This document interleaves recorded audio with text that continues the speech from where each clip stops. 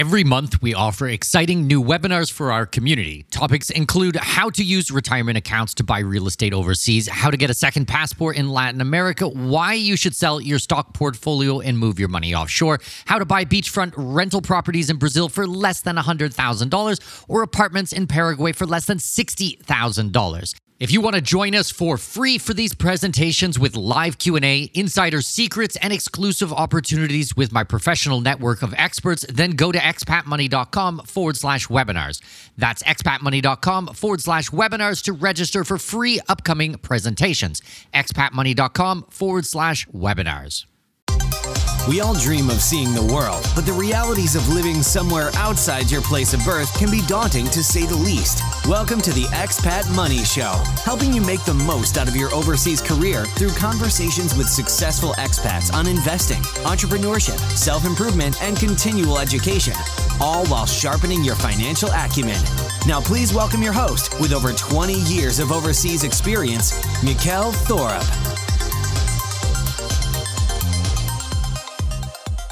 Hey everyone, Mikkel here. So I have an ask for you today.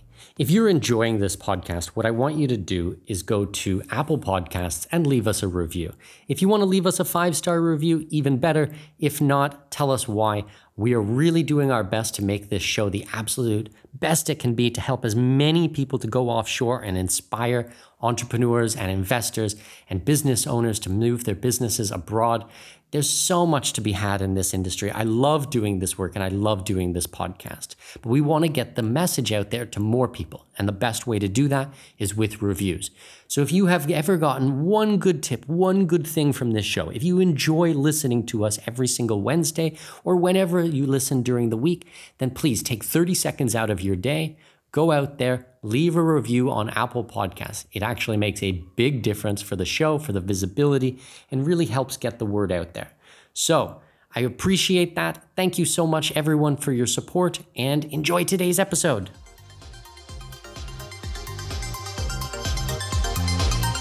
Welcome. My name is Mikkel Thorup. This is the Expat Money Show, and today's guest is a veteran travel writer who has written articles from 5 continents. He is the author of multiple books, including Travel Writing 2.0, a best-selling detailed guide to success in the digital age, and is the editor of Perceptive Travel. His company, Al Centro Media, produces a variety of additional websites, including Hotel Scoop, and he has won dozens of awards in the last 12 years as a travel writer. Please welcome to the show, Tim Leffel. Tim, how are you doing? Great. Thanks for having me on. My pleasure. I'm really excited for this conversation today. Why don't you take a couple of minutes, Tim, and just kind of tell us about how you got into travel writing and a bit about your backstory. Well, I started out in the music business, actually, back when the music business was more powerful than it is today because people actually bought CDs. And I worked for RCA Records in Nashville and New York City after I got out of college. And then I met a woman in New York City. These things happen sometimes. She told me, I want to go traveling around the world, and I would really like it if you went with me. And I said, well, man, I got this career, I got this condo, I've got this car, because I was living in New Jersey and Hoboken. But eventually, my boss and I hated each other, and I got fired from my job, and her company went out of business. And we said, well, if we were waiting for a sign, I think we've gotten it. So we saved up some money and took off backpacking around the world. This was in the mid-'90s, in the pre-internet age. There actually was such a thing. People your age probably can't fathom that. But we had no email. We had no social media. But anyway, we went around the world eventually for 3 years total over the course of 4. We taught English in a couple countries. But the key thing is I started travel writing then because I had actually already done a lot of writing in my music biz job, just kind of band bios and sales copy and things like that. So I had a bit of experience, and I just started pitching articles to editors and got some bites here and there, and I got this job reviewing hotels in Turkey, like 70-some hotels, and so that kind of got me a lot of good practice. And eventually that company hired me for some more gigs in different countries. So I got a lot of writing under my belt, a lot of magazine writing and that kind of thing. But once the internet came along is when I really was able to eventually take this thing full time, because it's really tough to just make money as a freelancer writing articles for publications that you don't own. But if you can start your own publication, then you can, keep most of it. And so there's a big difference there. So blogging started to take off, and I had a blog that I started in 2003, which I still run. It's called the Cheapest Destinations blog. And then I started adding other sites on as I went along. I used to have one about travel gear. I started Perceptive Travel. I started a site focused on Latin America, basically just where I saw holes in the market. It eventually got to a point where I had worked another job, a tech job, and I had taken a job with a sort of a PR firm, but eventually I kind of struck out on my own. This was about 12, 13 years ago. And I've been at it ever since, supporting my family just as an online publisher and writer. See, I love it because you have the longevity and you have the experience. So for my listeners who are maybe wanting to explore something like this, I think it's really beneficial to have a conversation with you about the industry and like how it's changed over the years and what the trends are. So I'm really happy to have you on. Well, thanks. And it has gotten easier. I would like to start with that because it was tough to slog it out in 2003 when I started in the mid-2000s. There just weren't a lot of ways to monetize a website. AdSense hadn't even come along at that point. There was no YouTube, there was no Facebook. So it's gotten easier over the years to get the word out and also to make money at it. But I would also assume that it's become a lot more competitive and a lot more crowded in the marketplace. Yeah, absolutely. So it's the old thing where the pie has gotten larger, but there are more people fighting for pieces of it. So you still have to sort of stand out from the crowd. So what do you do to stay competitive in this changing marketplace? Well, I try to stay on top of SEO trends and what's working and, how people are driving traffic and that sort of thing. But sort of my North Star, my guiding light all the time is to try to have a unique voice and not be publishing the same things everybody else is publishing. I think a lot of bloggers, no matter what they're writing about, tend to go down that path of just publishing listicles and, real basic how-to things and top 10 lists. And you end up not having much of a personality, not having much of a tribe that you've built up. You're just kind of trying to game the search engines or try to get clickbait articles out there that people will click on in social media. But I think if you can manage to write about things nobody else is writing about, then you've got a lot better chance of standing out and doing well in search engines just because you're not trying to compete at the same level the big corporations are. Well, it just drives me nuts. When I go to do a search and I'm looking for the answer to something, I find an article, it sounds like it's exactly what I want. I read it, it's 450 or 500 words, doesn't answer my questions at all. And it always ends up being a 6 tips or 9 tips or something like that. I always appreciate like that epic content, which is, a 2,000 word or 4,000 word article that really goes deep onto the topic at hand. Yeah, and the good news is I think you've had a few SEO people on your podcast lately. The good news is Google is starting to reward those longer posts a lot more. They sort of got away from that and they were kind of pushing those crappy listicles to the top. But now they seem to be in their algorithm actually taking into account how in-depth your article is, not just how many people have linked to it, because that's easy to game too. So they're actually looking at the content on the page and saying, does this have authority? Does this person know what they're talking about? Is there really some meat to this? And who knows how that happens from a mathematical standpoint, but I'm glad to see it happening. Yeah, absolutely. And those people that really put in the time and the effort, like you, your stuff really should rise to the top. Yeah, you would hope.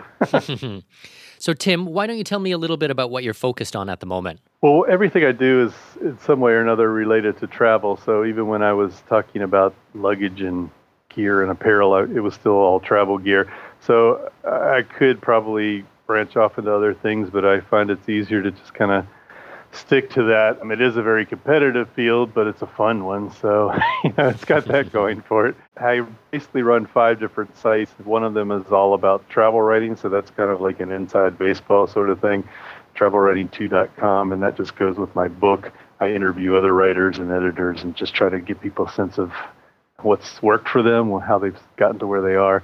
But then the others are more just general consumer focused. One's all about hotels. The Cheapest Destinations blog is all about how to travel well for less. And funny, at the other end of the scale, the one that's on Latin America is a lot more high end. It's about luxury travel in the Americas because nobody was really covering that back when I started it. And so I sort of just saw a hole in the market and went after it. And that strategy has kind of treated me well, just to look for the path of least resistance, I guess you would say. But I travel around a fair bit and write write a lot myself still, but I have a lot of freelancers working for me, either regular bloggers that have a scheduled day or two each month, or in some cases, people that are pitching me stories. That's the way it is on Perceptive Travel. It's like kind of like a regular magazine where freelancers are pitching stories, and I either say yes or no, and we publish once a month like a magazine. There's a blog too, but the main part of it. So that's guest writing for the blog then? Well, the blog has a few regular contributors, but the actual magazine part that we do once a month, I mean, I say magazine even though it's just online, but that's kind of the model. Those are just articles submitted by freelancers, and my sort of marketing standout there is all the stories are from published book authors. So it kind of makes it a little more literary, I guess, a little more long form.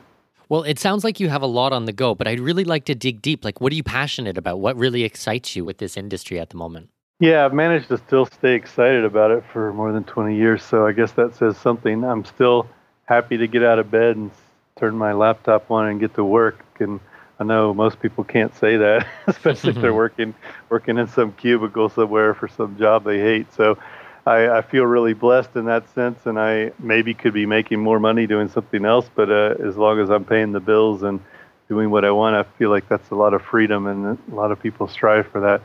So yeah, what I'm passionate about is travel, but not maybe mass market boring travel. I don't write about cruises. I don't write much about, all-inclusive resort vacations, although I'm not really knocking that. I do it sometimes, but I tend to write about adventure activities and things below the surface, maybe local stories, what the stories people have to tell, and sort of offbeat places that you don't read much about. I've never been to Venice. I've spent one night in Paris. I don't tend to write about those places because there's enough out there already. So I tend to focus on the more of the untold stories. So where's your favorite place to visit right now? Like, what's on your bucket list? Yeah, there's a few places I haven't been that I want to get to, and I'm about to become an empty nester because my daughter's going to go off to college, so I'm going to have a little more freedom to take long trips again, which I'm really looking forward to. So on that subject, I think at some point soon we're going to go to New Zealand, because I feel like if you're going to travel that far, you ought to stick around for a while. So I've never been there, so I would like to go there. And there's a lot of places in Europe I haven't been. I've mostly been to the cheap places because that's what I tend to write about a lot for my one blog and for a book I have out. So I've been to a lot to Eastern Europe and the Balkans and places like that, but I haven't been to like the typical places in Europe people go. And I haven't really spent much time in Africa. I've been to the very top and the very bottom, but almost nowhere in between. Oh man, Africa Sea is one of my favorites. I try to go back at least once a year. Oh wow. To Uganda, South Africa, Botswana, Zimbabwe, Kenya. Like, I love all of these countries. And just being on safari and being out there in nature and meeting the people and the smaller tribes is just mind-blowing. Sounds great. So I know that you spend part of your time in the United States, and actually you live as an expat for the other half of the year.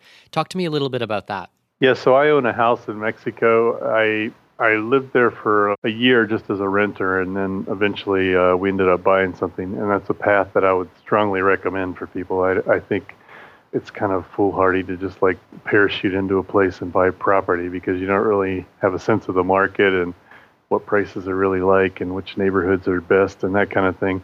So anyway, we rented for a year there, and then we actually went home for a while and then came back and lived there a couple of years. And my daughter went to school that whole time in Spanish locally, which was a great experience for her, I think, and kind of has given her an extra leg up maybe in the eventual job world because she's totally bilingual. And we live in a city called Guanajuato, which is up in the mountains at 6,000 feet in the highlands of Mexico. And so it's really nice weather all year. Nobody has heat, nobody has air conditioning because it's kind of just like temperate all the time. And then, my business doesn't really change no matter where I am. So we're going to go back there at the end of this year. We're going to move back in November, and that'll at least be our base. I won't say we'll be living there all year, because we'll be going off to other places sometimes. Maybe we'll go live on an island in Greece for 3 months and then come home, rent out our place on Airbnb while we're gone. But that'll at least be the place we come back to where all our stuff is. I love it. So really setting yourself up to live your life the way that you want to, and not having to follow the traditional methods or the traditional ways that people sometimes believe that their life should be, I suppose. Yeah, and I think people think it's a lot harder than it really is.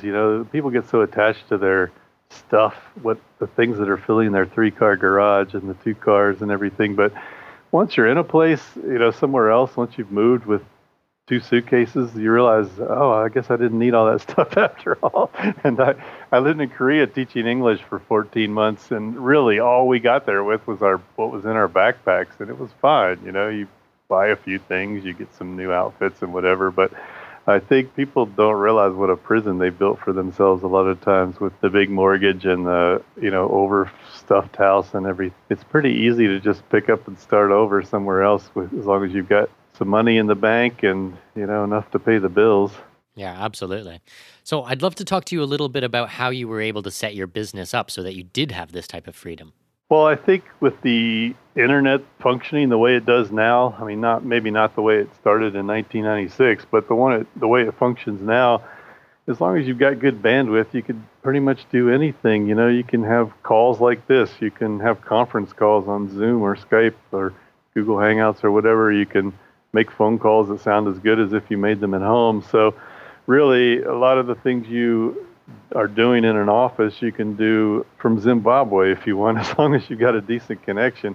So, especially with all the tools we have now, like it would have been impossible to imagine back in the mid-90s all the things you can do now for free or close to it, as far as like Dropbox and, Google Docs and Amazon storage and all these things, the way we can transfer things and share files and all of that. You can have a collaboration of a team of 10 people around the world, and you're in better touch now than you would have been in the same office, 15 years ago. So I don't think there are really many setbacks now, except, of course, if you're doing business that requires sales, you probably want to do some face-to-face time now and then and go to conferences and things like that. You are going to have to travel. But I think as far as the day-to-day office work kind of stuff that you need to do, it's really easy now to just be popping open your laptop and going to work. Excellent. So no challenges, no difficulties or setbacks or anything you can highlight for me that people might want to keep in mind? Well, they're mostly bandwidth oriented. I keep coming back to that because like every digital nomad you talk to, that's like top of their mind. Like if you ask them what's wrong about your job, they're like, oh my God, sometimes the Wi-Fi is horrible. Like every country is not to the same level when it comes to bandwidth. And when I first moved to Mexico, it was kind of funny. It's gotten better now, but when I first got there, we had 5 megabits per second, which is okay if you're actually getting that all the time, but we were not getting it all the time. It was sort of like the DSL effect when the kids would all come home from school and the neighbors were on, sometimes it would drop and I'd have to yell at my daughter to get off YouTube because I had to make a Skype call, that kind of stuff. And, there are cultural differences, of course, anywhere you go. The USA is the land of convenience, and, we're used to having everything at our fingertips all the time whenever we want it, and it's not necessarily like that in the rest of the world. Also, the rest of the world is not as workaholic as people in the U.S. are, unless maybe you go to Japan or Korea. So I think you have to make some adjustments. You have to slow down, which I think is a good thing. I feel like my heart rate goes down when I go back to Mexico because people are not so stressed about their work. They're more concerned about what's going on with their family, and they guard their free time very strongly. Mm-hmm. So, yeah, I mean, you have to make adjustments, of course. But I mean, from a work standpoint, the main difference is just, sometimes technical things don't work out the way you want them to. And sometimes you got to deal with weird banking things where you still got to have an address at home because they insist on sending you a physical piece of paper that somebody has to sign and things like that. But most everything you can do now online. No, that's all great points, and I suppose I'm as guilty as anyone. I think humans, we tend to overthink things and overanalyze things, but the way that you make it sound is actually, it's a lot more straightforward than maybe we would initially expect. Yeah, I mean, when I think of like the worst day I had in Mexico when I lived there the last time was the internet went out in the entire city for like 24 hours. I mean, you couldn't go to a cafe, you couldn't, fire up your phone. Like, there was just plain no internet, like some major trunk line had gone down or something. And, that's such a weird feeling because we're not used to that. There's always a plan B, you just go somewhere else and get online, but you physically could not get online anywhere. And so, things like that happen sometimes, but you just got to roll with it, and figure out, what's the biggest disaster that can happen? Maybe I have to call somebody and tell them this disaster is going to happen, but otherwise we'll survive. Perfect. And kind of on the same vein, any times where you just expected something just to work out and you ended up just falling on your face and then like it just didn't happen the way you expected it to? And then maybe like what happened? What did you learn from something like that? Yeah, it's funny. When I came back from backpacking around the world, I was really fortunate. I had an interview with this guy for a job at a tech company, and he looked at my resume and started asking about, what I'd been doing the past few years. He was like, wow, that's really great. Like, I bet you've encountered all kinds of problems that you had to overcome and really, learn to adapt and cope with different situations. And I was thinking, yeah, that's it exactly. But then my wife went to interview with some woman at some employment agency. She's like, what's this gap on your resume? You've done nothing. You've done nothing. And she was so annoyed, like when she came out of that interview. And that just shows the difference in attitude that people have. But it's true that when you are, especially when you're backpacking around the world on a budget, you're in a constant mode of problem solving and adaptation. So I could just think of lots of times where the bus didn't show up, or, the plane got canceled for no good reason, or the hotel we were supposed to stay at, the plane wasn't there anymore. All these things happen, or people are constantly trying to scam you, especially in countries like India and Morocco and Egypt, where there's just a long history of that. And, you just kind of got to always have your radar up, like, can I trust this guy? Probably not. You default to no, and then you figure out who you can trust. So, I've not had any really huge disasters. Some people have had terrible accidents on the road, or, motorbike wrecks and things like that. But really, all of mine have been pretty petty when I look back on it. Like, I had a camera stolen, I've been pickpocketed, things like that.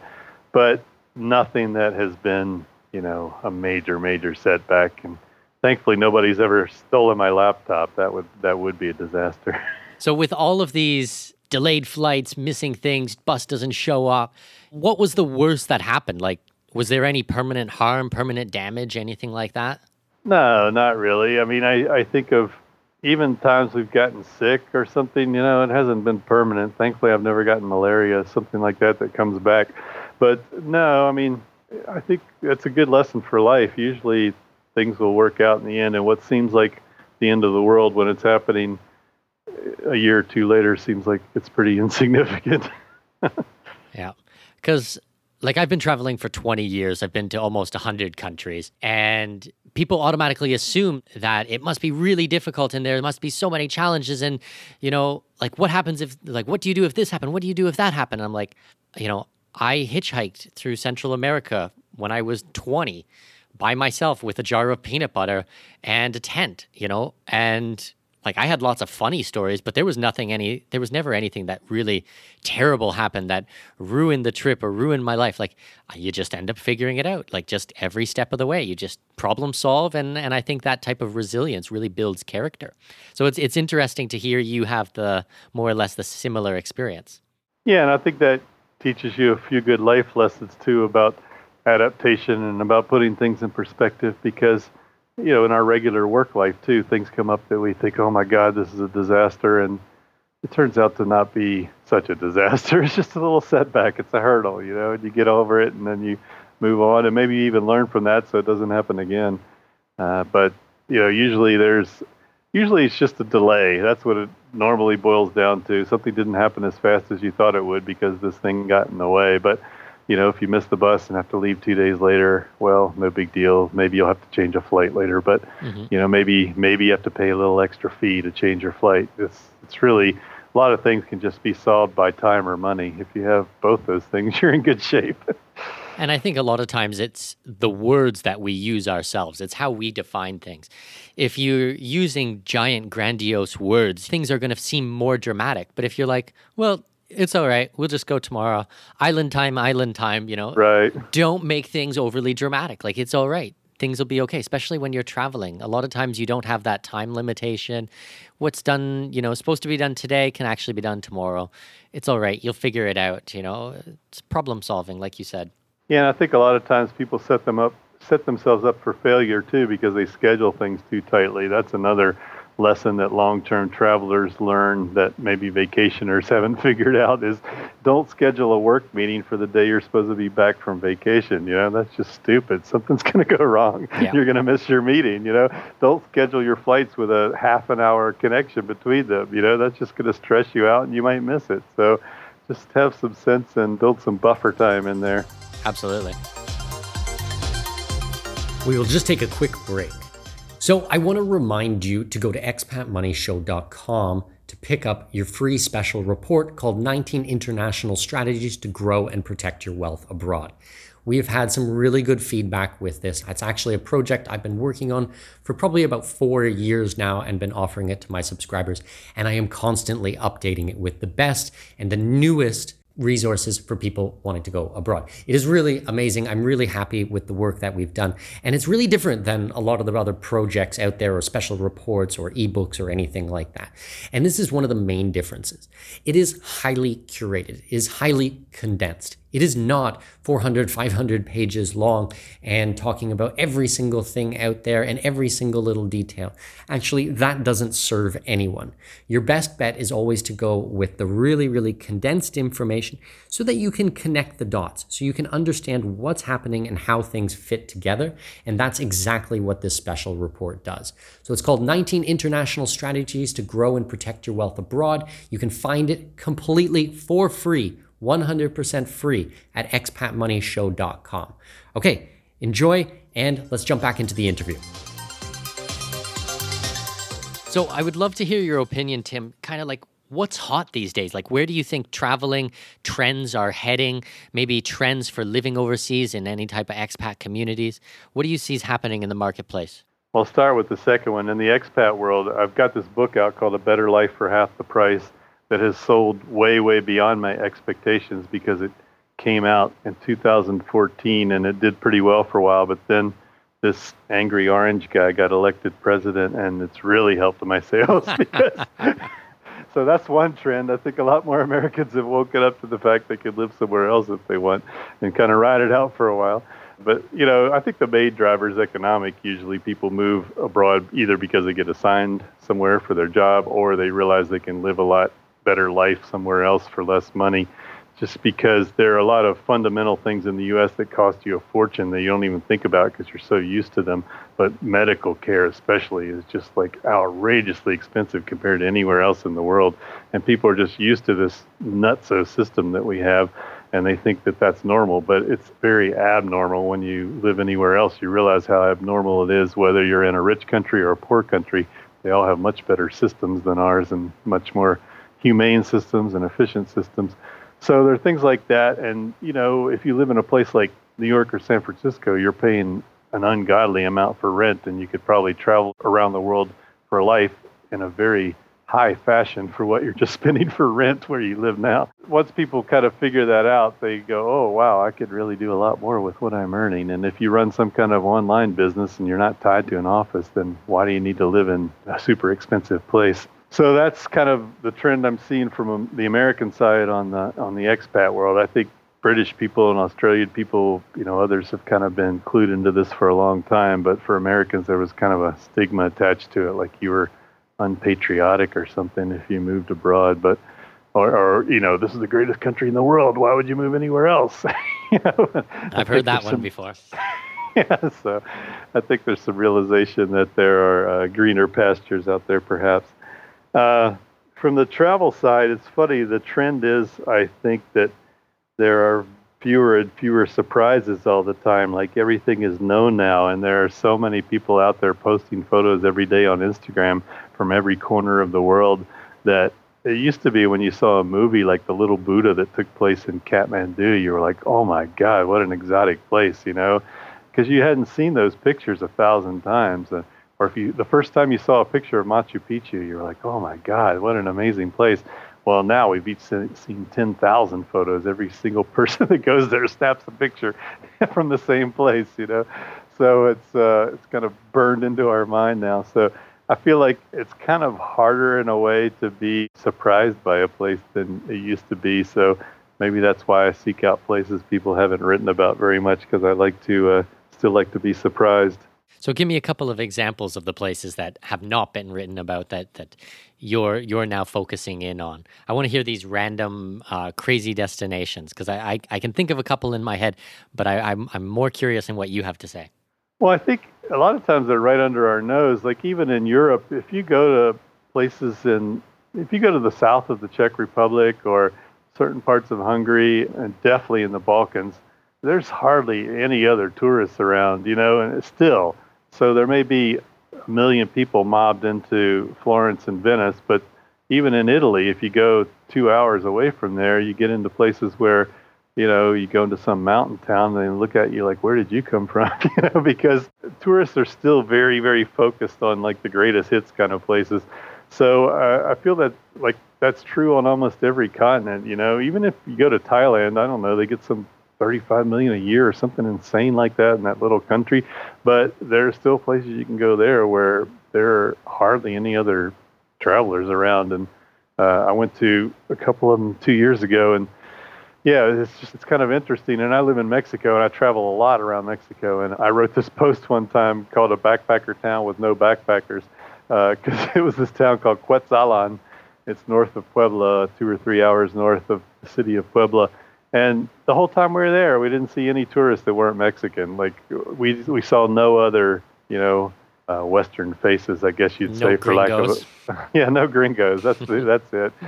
We were there for 3 or 4 days, but it was the kind of place that you would think would be mobbed with backpackers because it's like this cool, funky old city made of stone, lots of good street food, lots of things to see around there, waterfalls and ruins and stuff. Nobody was there. So I feel like it's pretty easy still to get beyond the crowds. You just have to, step off the beaten path a little bit. So if my listeners, they like this conversation and they like this idea of traveling the world and writing and publishing, what kind of tips could you give them if they wanted to get in this type of work? How could they develop their skills, or what should they be doing? Well, I think there are 2 essential elements. You have to be really into travel, and you have to be really into writing, like the actual process of writing.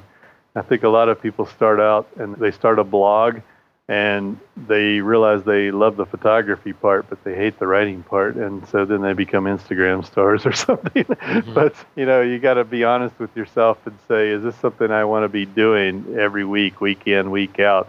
And a lot of people think they love to travel. They tell me they love to travel. And I say, oh, where have you been recently? They say, oh, well, I haven't been able to take a vacation for the last 2 years. And I just bluntly say, then you don't love to travel because you would have found a way. If it's important to you, you would have found a way. You obviously care more about your car or something else than you do about travel. So this is not the world for you. I think most of the people I know that are travel writers or bloggers, they can't imagine doing anything else. Like they just wanted to find a way to perpetuate their travels. Maybe they went away for a year backpacking around the world and they realized, I do not want to go back to a regular job, and they found a way to make a living from it. And I think you find that a lot with tour guides too, and especially adventure guides or people that start adventure tour companies. They realize I'm not really skilled in anything else. This is what I've got to. This is what I've got to do because this is my passion. So some people like drag on that word passion and say you can't just follow your passion because you got to find a way to make money at it, which is true. I mean, just because you're passionate about something doesn't mean anyone owes you a living. But if you can find a way to marry your passion with a means to make a living, then that's a beautiful thing. You're happy about going to work every day. Well, while you're talking, it reminds me, when I first started traveling and people would be coming up to me, oh, you're so lucky. You're so lucky you went to South America. You're so lucky you went to Africa. You're so lucky that you went to the South Pacific. And I'm like, are you crazy? Like the amount of things that I had to sacrifice and say no to and turn down, like there is no luck. There was so much sacrifice to build my life in a way that I felt was ethical and in a way that I knew was going to make me happy.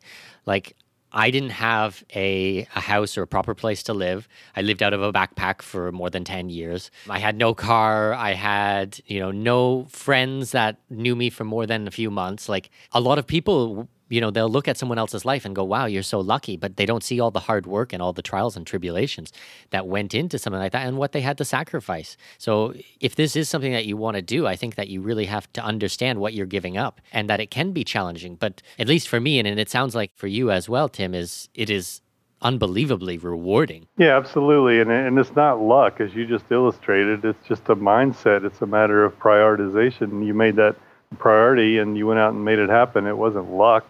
Luck didn't put you in South America. The money you spent on a plane ticket did, And my wife and I share a car because we both work from home. And if we were living a typical American life, we would have 2 brand new cars in the driveway. But, it's silly. We would rather spend that money on other things like travel.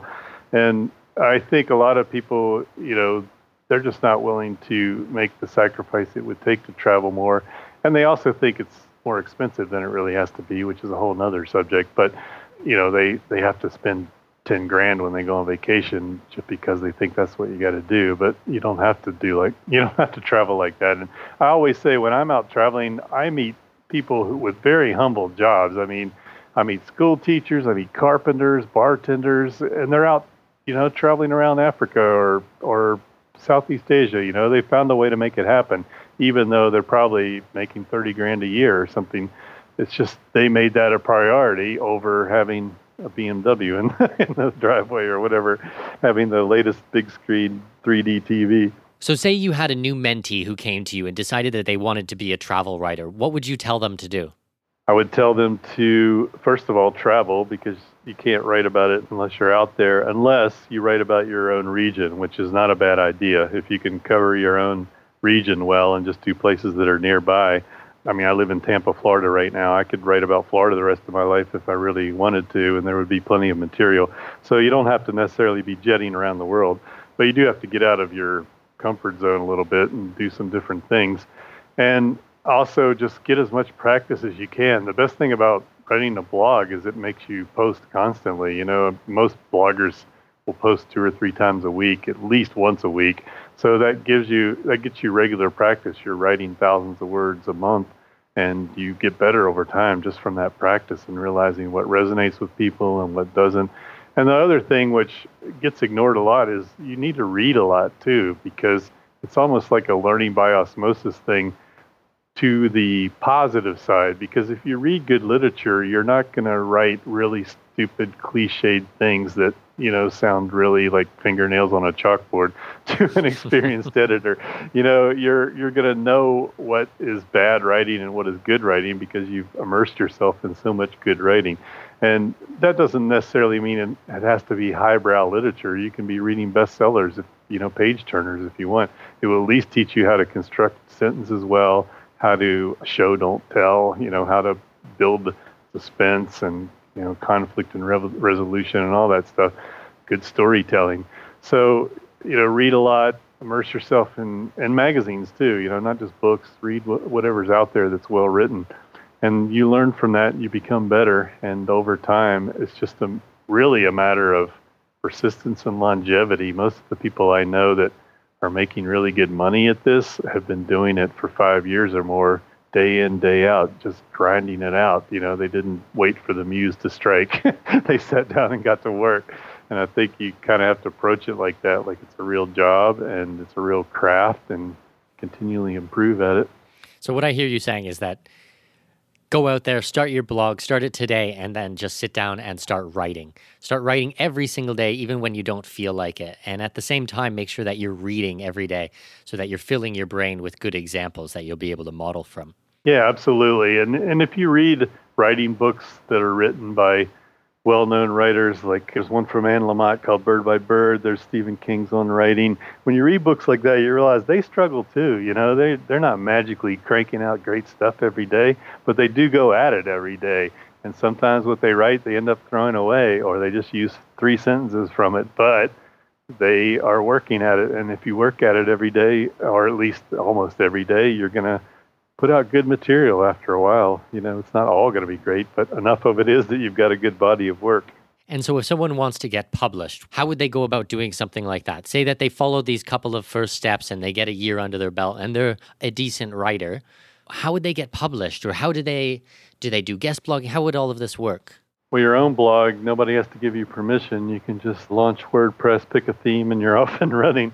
But if you want to publish in other people's, you can do guest posts that, basically you don't get paid for those. You write for someone else in exchange for getting a link to your site.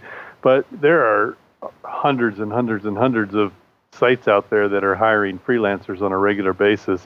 And some of them are advertised, they're looking for gigs, they're looking for someone to write for them, but other times you just have to pitch an editor. That's been the traditional magazine way that you got published, is you send a story to an editor, an idea, a query letter is what it's called. It's like 3 or 4 paragraphs. You tell them what the idea is and what your credentials are, and they either assign it to you or don't.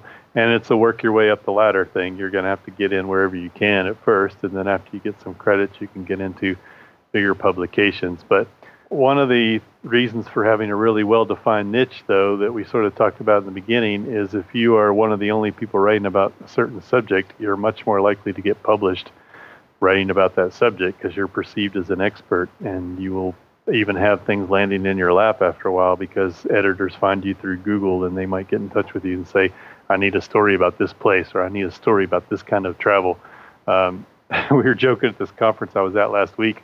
This guy that runs this influencer network, advertising network, needed to find a blogger who wrote about kite surfing.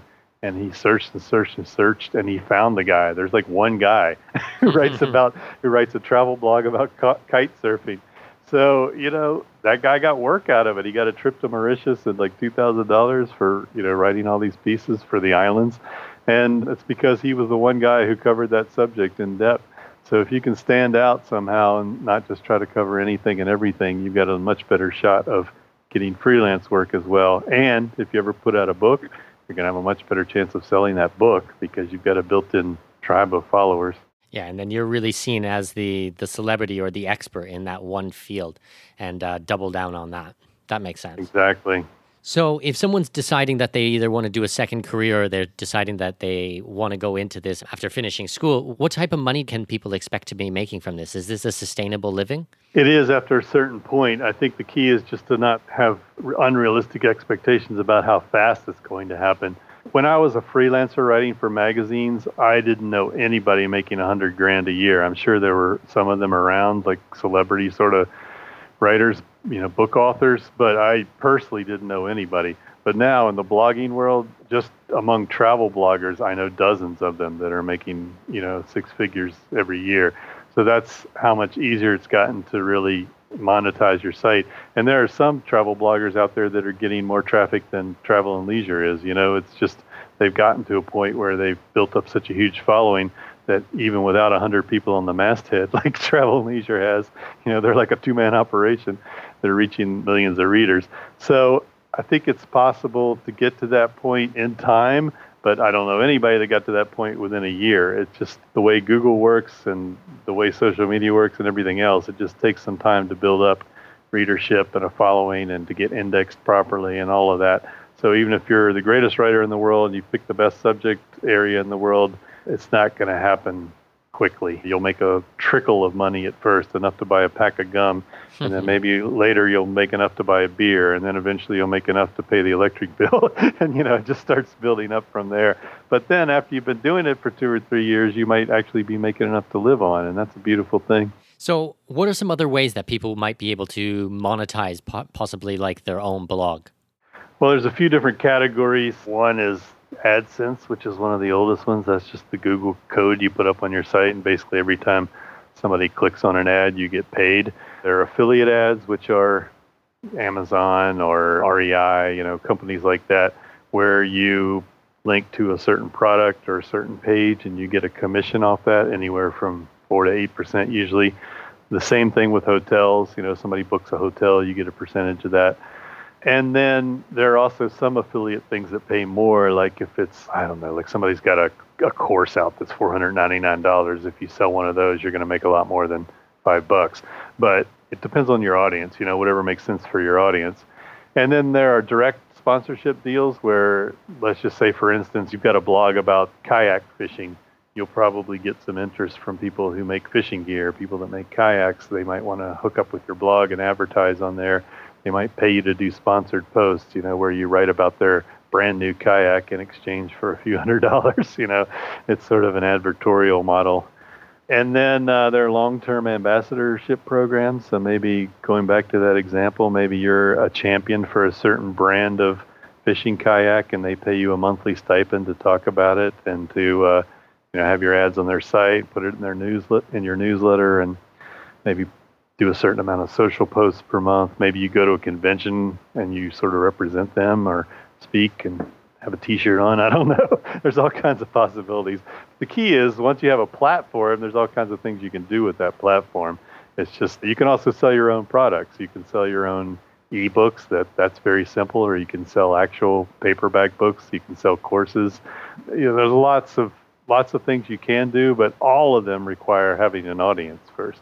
So I would advise anyone who's starting a new blog, don't even put any ads on it for the first 3 months or 6 months till you start getting some traffic, because what's the point? It just slows down your site and you're not going to make any money anyway. Well, those are a lot of really good ideas there.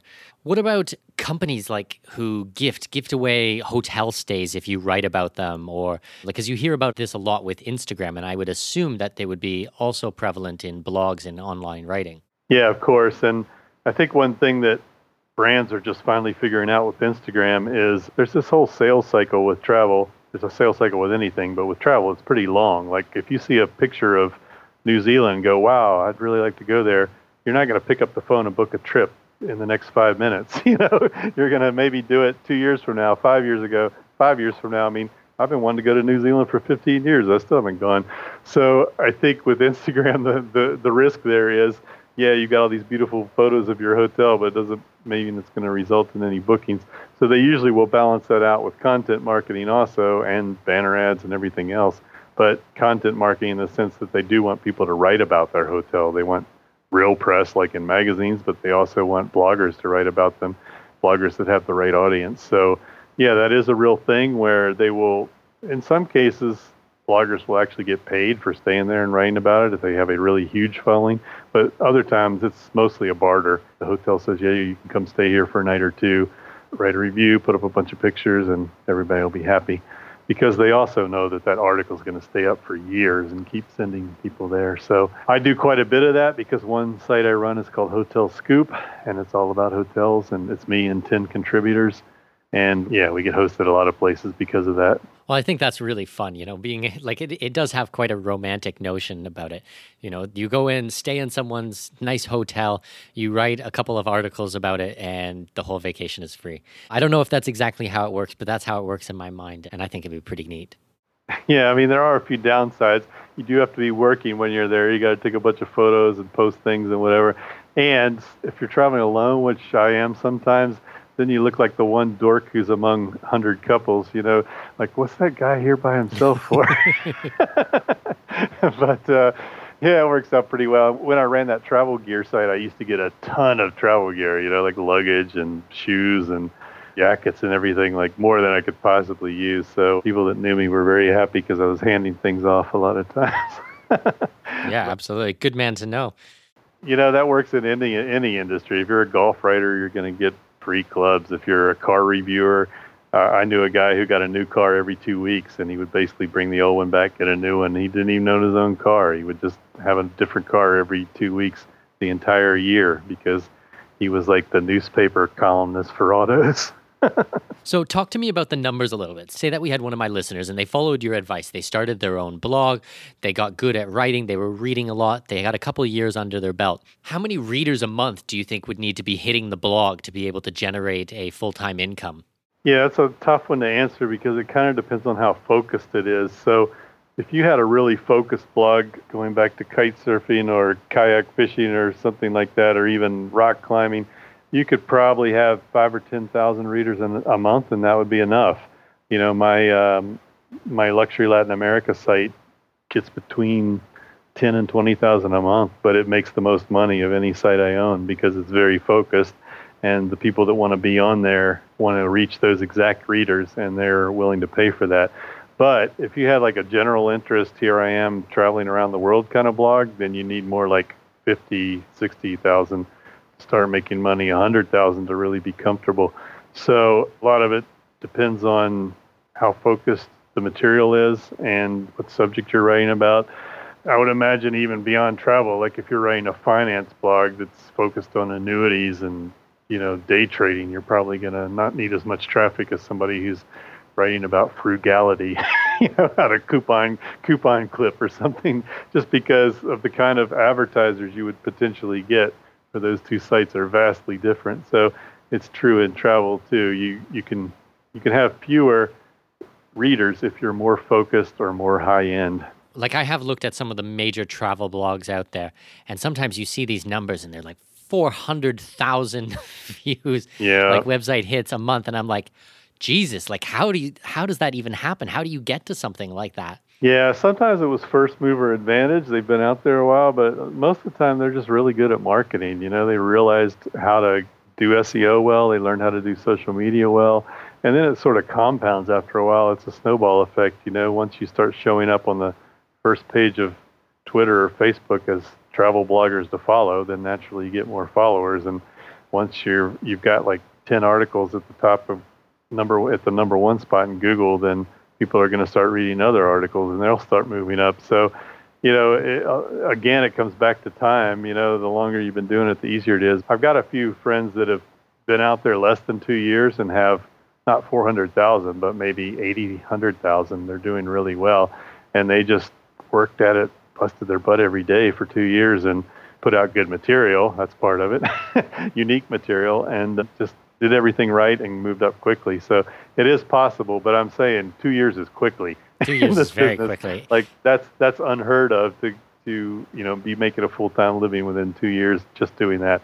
So most people have multiple streams of income anyway. Like they make money from ebooks or from running tours or from freelance writing or something else. Like it's kind of dangerous to depend on any one thing, and even on the blog, it's dangerous to depend on any one stream of income. Like you want to have multiple kinds of advertising, for example, because as we've seen with Facebook and Instagram and other things, the algorithm can change, and if you're depending on that third party, you could be in big trouble from one day to the next. Absolutely. So you mentioned SEO. I have done entire episodes on SEO, so I don't want to touch too much on that. But I am curious, do you do your own SEO? Do you outsource something like that for someone who specializes in just that? Or what's your take? What's your view on it? Yeah, I've done it all myself, and I'm probably more lackadaisical about it than I should be. I think if somebody came in and did an SEO audit and I paid them to actually go implement all this stuff, I could probably do better.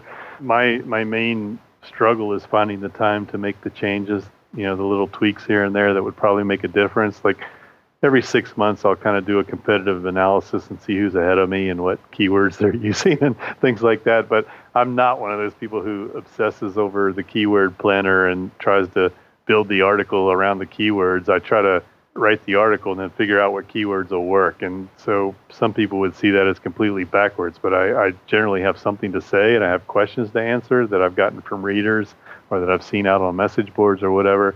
I'm not stressing too much about what actual keywords will get people to there as much as I'm thinking about contextually what will they be searching for that will lead them to this page. And once again, thankfully, Google's gotten a little better in that regard. I think part of that's been spurred on by all the voice search that's going on. So people are searching entire sentences. They're not just searching a word or two. So I think if you can answer the questions that people are asking, you're going to do a lot better than if you obsess over one or two keywords that are really competitive and you try to rank well for those, because the more competitive it is, the harder it is. And with my hotel site, for example, I'm competing with TripAdvisor and Expedia and Priceline. I'm never going to beat them. I don't have the resources, So if I try to see which keywords they're ranking for and try to copy that, I'm dead in the water. I'm never going to do well. So I have to find sort of an end around by writing more in depth or writing about places that aren't covered as much and things like that.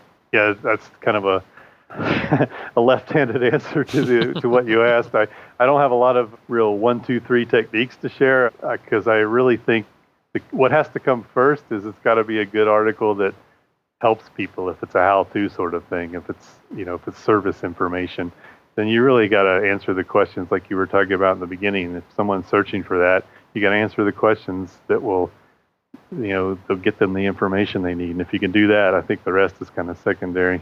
So really focusing on the long tail and not trying to compete with the monsters out there like TripAdvisor and the other companies that you mentioned. Yeah, and if you can, sort of specialize in a certain subject or a certain place, you're going to learn over time what the questions are and what people care about and want to know, and you'll have a much better sense of that than Expedia or TripAdvisor will. Mm-hmm, mm-hmm. So going back to the example of someone who is wanting to get into travel writing, what do you think is a good number for the amount that they should be writing every day? Should they be sitting down at the computer and banging out 4 hours straight, or, is 60 minutes stuff? Like what would someone's day look like who wanted to be a professional travel writer? Yeah, well, I would caution them at first to not sort of bang out too much at once, because in the beginning, not many people are going to be reading what you write. So I usually suggest to people to do just one post a week at first, and then step it up once they start getting some more traffic, because first of all, you don't want to get burned out on it. It's kind of discouraging if you're writing 3 posts a week and you're getting three readers a week. And one's your mom. Yeah, one's your mom. You also don't want to be one of those singer-songwriters who has a fantastic first album and then everything else sucks, Like maybe you want to save some of your best material for later when you've got more readers. So I would, try not to get to the point where the well runs dry and you're struggling with what to write about. Because a lot of times, once you've been at it a while, you'll start getting reader comments and reader questions by email, and those can kind of guide your posts after that. If you know that the same question keeps coming up over and over and over again, and people are actually taking the time to email you with that question, then there are probably a lot of other people that want to know too. So after you've been doing it a while, it's easier to get a sense of what you really should be writing about. And also, most people are not traveling nonstop all the time, 52 weeks a year. So you also don't want to just use all your material from a trip the first week you get back, and then you don't have anything left for later. So I would just say sort of take it easy. Don't kill yourself at first. But as far as how long it takes, when I first started blogging, it wasn't uncommon for people to write 2 paragraphs and hit publish and say, I'm done. And those days are definitely gone. It takes a lot longer to write a blog post now, because you got to have good photographs or video. You've got to do the categories. You got to do the tags. You got to do the SEO meta tags at the bottom. There's all this additional work that goes into a blog post. You got to put in links. There's just a lot of stuff involved there rather than just banging out the text. And so I think it's reasonable to allot 2, 3, 4 hours to a blog post if it's something meaty and good. If it's something real quick and dirty, five best things to do and blah, blah, blah, then maybe you can crank that out in an hour. But I think most of the time you're going to need to dedicate your morning to a post. Yeah, because basically at expatmoneyshow.com, I obviously run the podcast, which we're on right now, but I also publish an article based off of each one of my interviews. And those will be around that 1,300, 1,400, 1,500 words. But even for the show notes for each one of these episodes, my show notes might be, 800, 900 word articles, which is really like quite a substantial blog post on its own. And those things take me 5 hours, 6 hours to do my show notes, which I'm sure a lot of other podcasters just think I'm crazy. But I really see that there's so much value in these episodes in what my guests are speaking about that you really do have to put in the time. Yeah, my one big advice on that is learn to block out your time and prioritize. I mean, you're clearly doing that if you're writing that much. I think a lot of beginners, especially young ones, are in this habit of constantly pinging back and forth between 8 different things on their phone or their desktop, and that's really detrimental to doing, good deep work that requires concentration. So turn off those pinging email notifications, close Facebook, sign out of it. Get all the other stuff out of the picture so that you can really concentrate on what you're doing.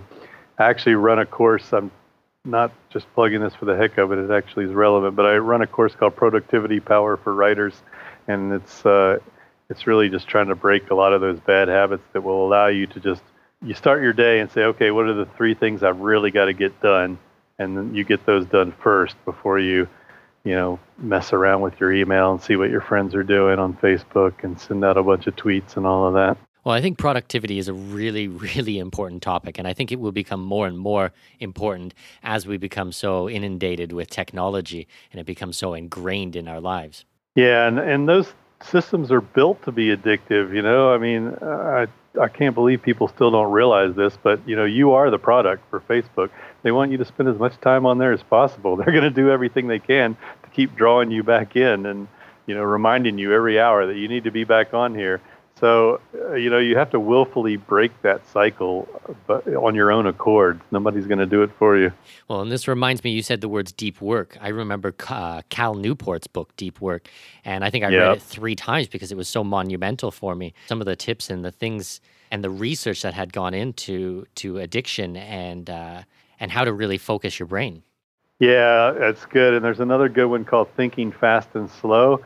And it's real scientific about how our brain works, and it's also very depressing because it makes you realize how many things go back to our caveman days.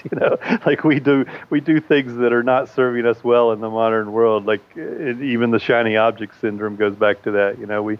We're easily distracted by shiny objects because you need it to be to survive back in the old days, but it's not helping us anymore. Yeah, I think I've read that book. I'm trying to remember the names, the author of the names. I think he was from Israel, wasn't he? I think so. There were 2 guys that were researchers together, and then I think one of them had died. But yeah. It was like the culmination of 30 years of work or something like that, and talking about System 1 and System 2. It was quite powerful. Yeah, right. Not to be disrespectful to the authors, but that was a very dense book. And I'm a voracious reader, and I found that book very challenging. Yeah, it was not easy to get through. There's another one, The Power of Habit, that's a little easier to get through that has a lot of the same concepts. But Charles Duhigg, yeah, he's amazing. Yeah. But I felt it was worth it. There's some books like that, like Anti-Fragile's like that. It was a tough book to get through, but it's so good. I mean, it's so mind-blowing. What's that one? I don't know that one at all. I always love to hear book recommendations. Yeah, it's by Nassim Taleb, and he wrote The Black Swan. That one was all about the coming financial collapse and how to deal with it, and that you have to predict the unpredictable, basically. But the Anti-Fragile is about making yourself the opposite of fragile, basically. It's a lot of principles that one of them is the whole travel thing we were talking about building in extra time and, things like that, building in a plan B so that you're not stressed when things go wrong. But there's a lot of stuff in there about medical, like don't try a new pill that's only been out 2 years because we don't know yet what the real effects are. But it's a tough book because he's kind of a know-it-all, but he's right most of the time, so it's good. Well, I'll definitely have to check that out. That sounds really interesting. Yeah, it's good. And one point he really makes in there that's near and dear to my heart as a self-employed person.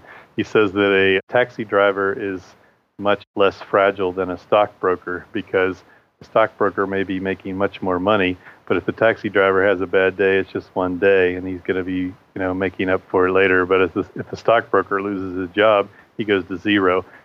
And so it's an interesting way of looking at the self-employed world because, okay, we have good months and bad months, but, we don't completely go to zero unless we've really messed up how we set up our business.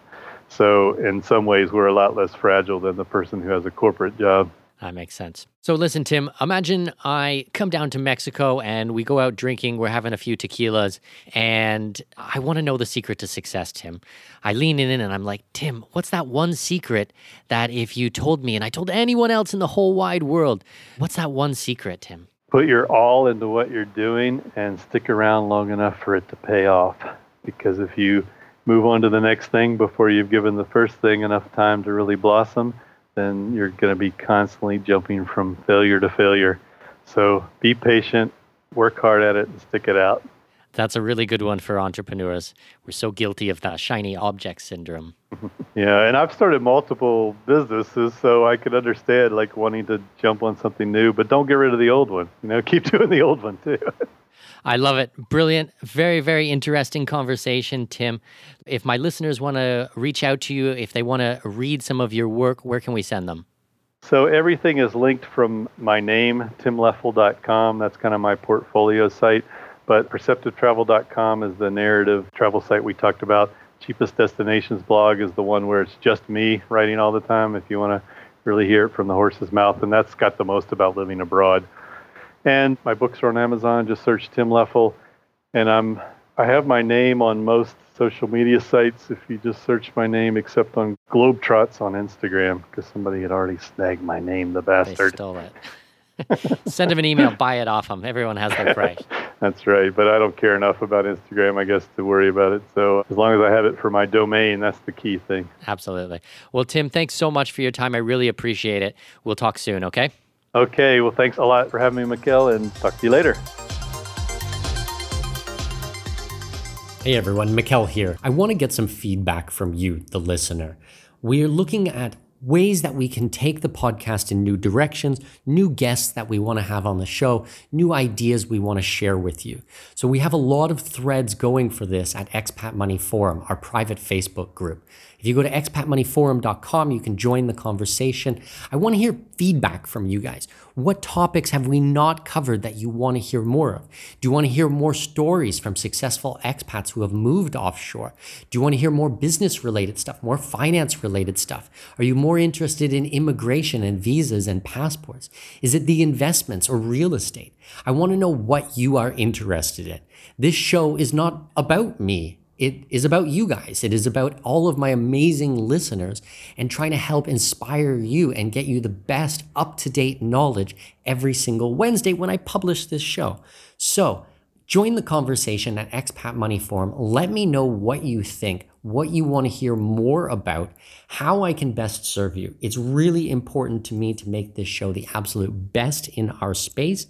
And I think we're off to a really good start. Podcast has been going for over 4 years now, which is just hard to believe. It seems like just yesterday I started it, and the feedback has been amazing. But there's always room to improve. There's always things we can do better. So share your knowledge, share your expertise, share what you want to hear, share your wants, your desires, your needs, your goals, everything with us at Expat Money Forum. I really appreciate it.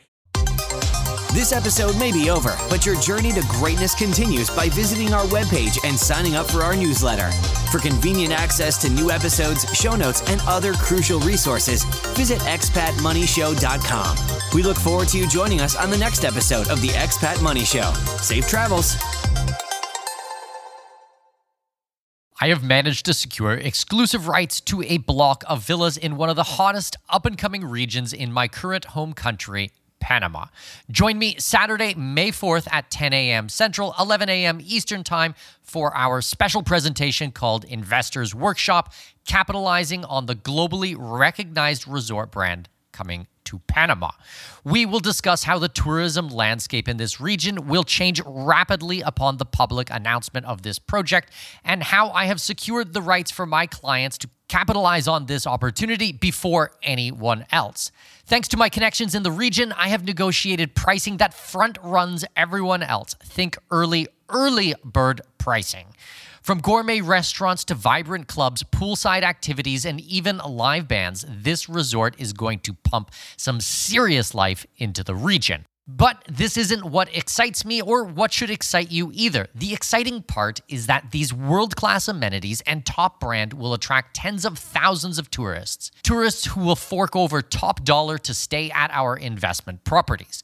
Register free at expatmoney.com/webinars. That's expatmoney.com/webinars to register for this free real estate workshop. See you on May 4th at 10 a.m. Central Time. That's 11 a.m. Eastern Time. Go to expatmoney.com/webinar.